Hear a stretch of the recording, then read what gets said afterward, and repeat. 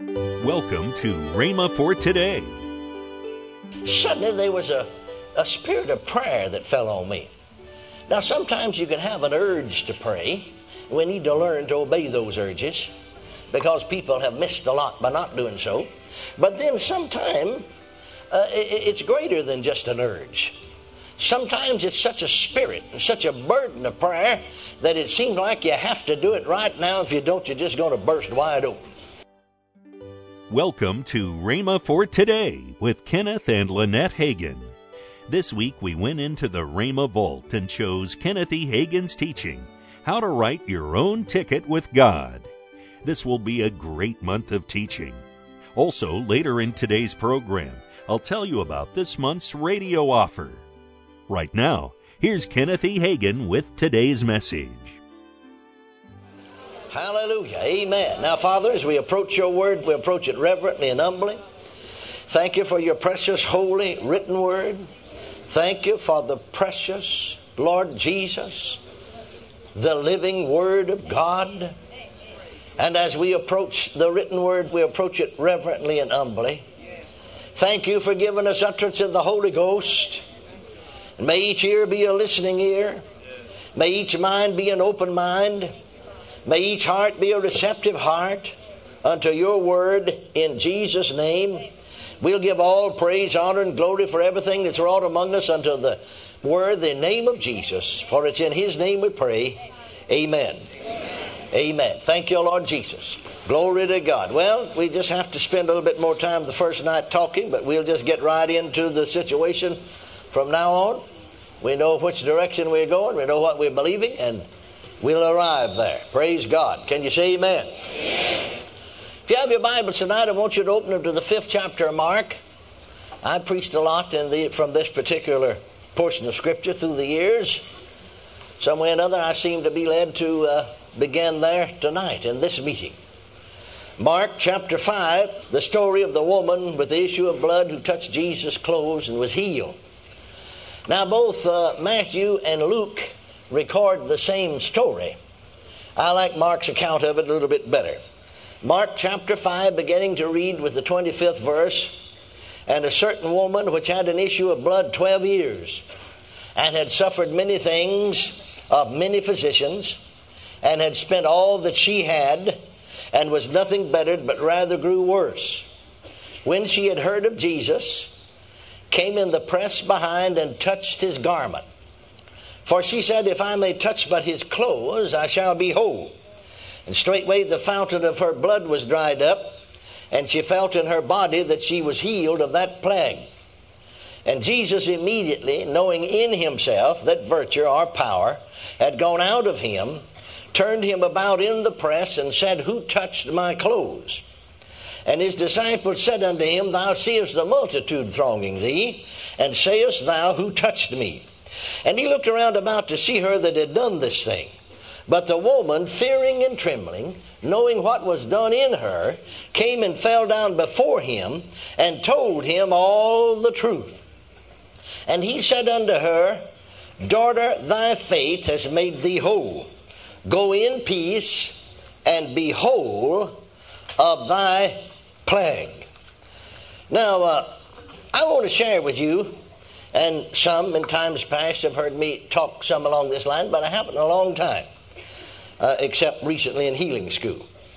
But it seemed to me that the Lord dealt with me to begin this meeting in this vein and to share some things with you, both from the Word of God and from personal experience.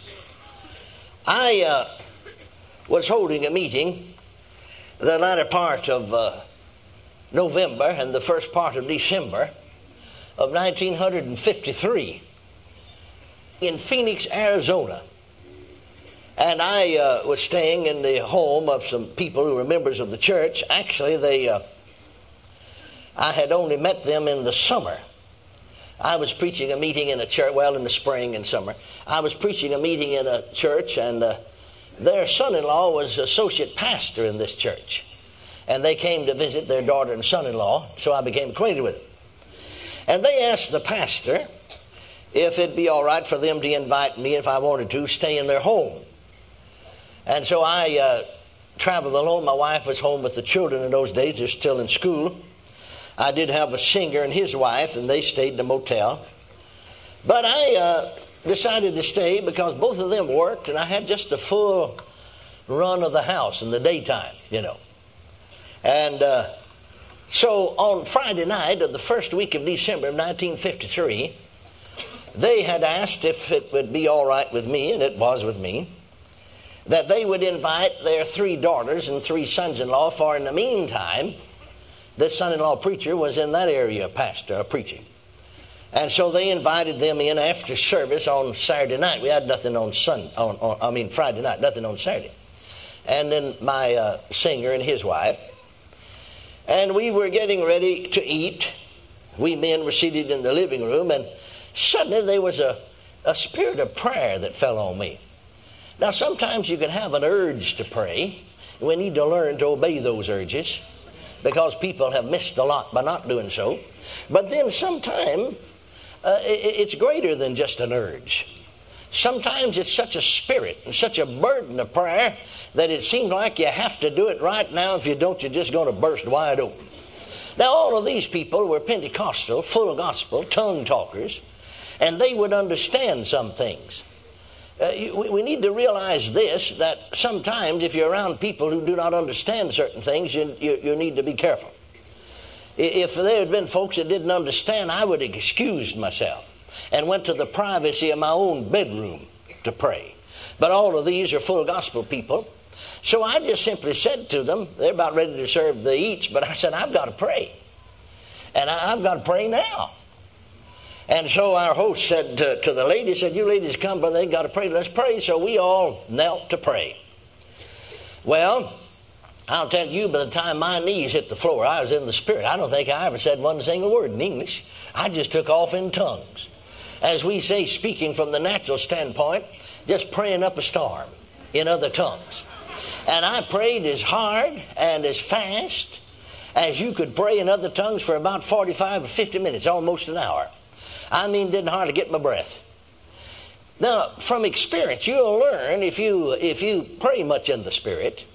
I don't mean just rattle off a few words in tongues. That's not praying in the Spirit. Are you listening to me? But if you have experience in this area, you'll learn the difference of different types of burdens, and you'll know more of sometimes who you're praying for, and most of the time not. But you'll know whether it's for somebody that's lost or whether it's for somebody that's sick or whatever. I knew I was praying for somebody that was lost. Because you see, an intercessor is one who takes the place of another. And you see, when you intercede, you take the place of the one that's a sinner. You'll actually feel in your spirit, like your spirit's alienated from God. You'll feel on the inside.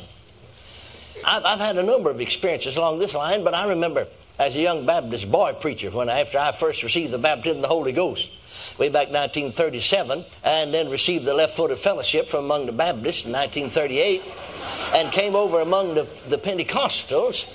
And in 1939, my wife and I were holding a meeting in January of 1939. Actually, we began the meeting the last Sunday night of 1938 in a little full gospel church in the Black Land of north central Texas. Well, we stayed in the parsonage with the pastor and his wife, and every day about 10:30 we'd have a special time of prayer for the services. We only had night services. Now, you have to understand that, I've only had the baptism of the Holy Ghost at this time less than 2 years, and I've had some experience of praying in other tongues, but I've never had one like this. We were just praying and a real greater spirit of burden of prayer. And I really didn't know. I began to seek the Bible afterwards. I had the experience without knowing what the Word said.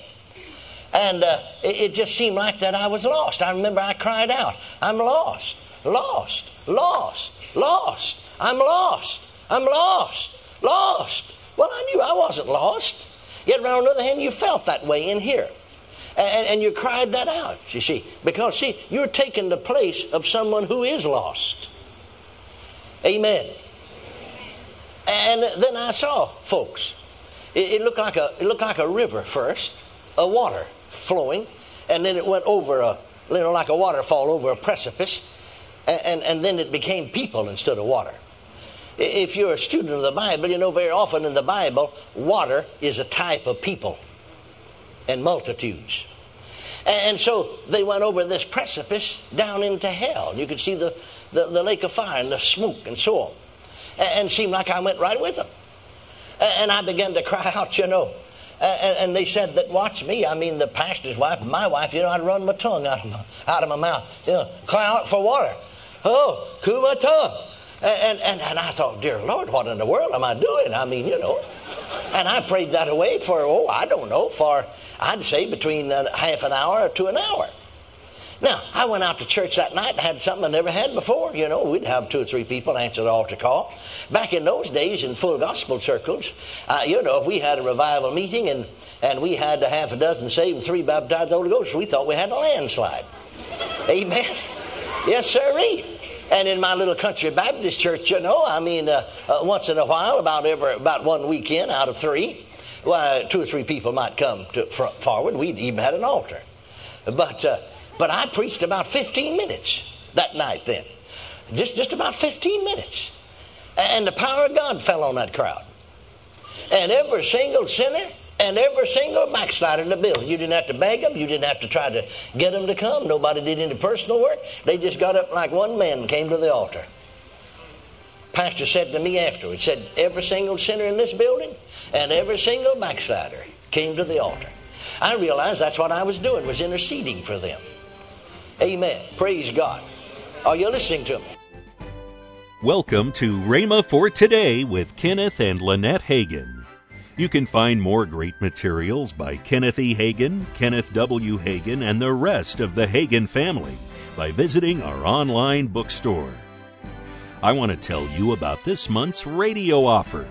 The first product in this offer is the 3 CD series from Kenneth W. Hagin, Keeping Stress from Becoming Distress. Also in this package is the book entitled Faith Worketh by Love. Also in this package is the book from Lynette Hagin entitled, Hey God, Why Is It Taking So Long? Last but not least is a mini book from Kenneth E. Hagin entitled God's Medicine. You can get all of this for the price of $30. Call toll-free 1-888-FAITH-99. Again, call toll-free 1-888-FAITH-99. You can also order online at rhema.org. That's RHEMA.org. rhema.org. Or if you prefer to write to Kenneth Hagin Ministries, our address is P.O. Box 50126, Tulsa, Oklahoma, 74150. We always love to hear from our listeners, so write in or email us today and become a part of Rhema for Today. Right now, let's join Kenneth and Lynette Hagin. And you know, on the campus right now, we have a beautiful sight. We do, yes. All the Christmas lights. All the Christmas lights all are on. All over the campus. And they'll be on until January the 2nd from 5:30 to 11:30 p.m. every night. Every night, yes. And if you want to come, hey, it's great. They come in from all over to see these Christmas lights. And you know, honey, they try to capture them in pictures or even in video. You just really can't capture that. Especially walking through that park. Oh, my. Now, you can drive through the campus, but you can't drive through that park. And that's where all the really beautiful is. Well, I just wanted to throw that in there about the Christmas lights for people. Call 1-888-FAITH-99. That's toll free.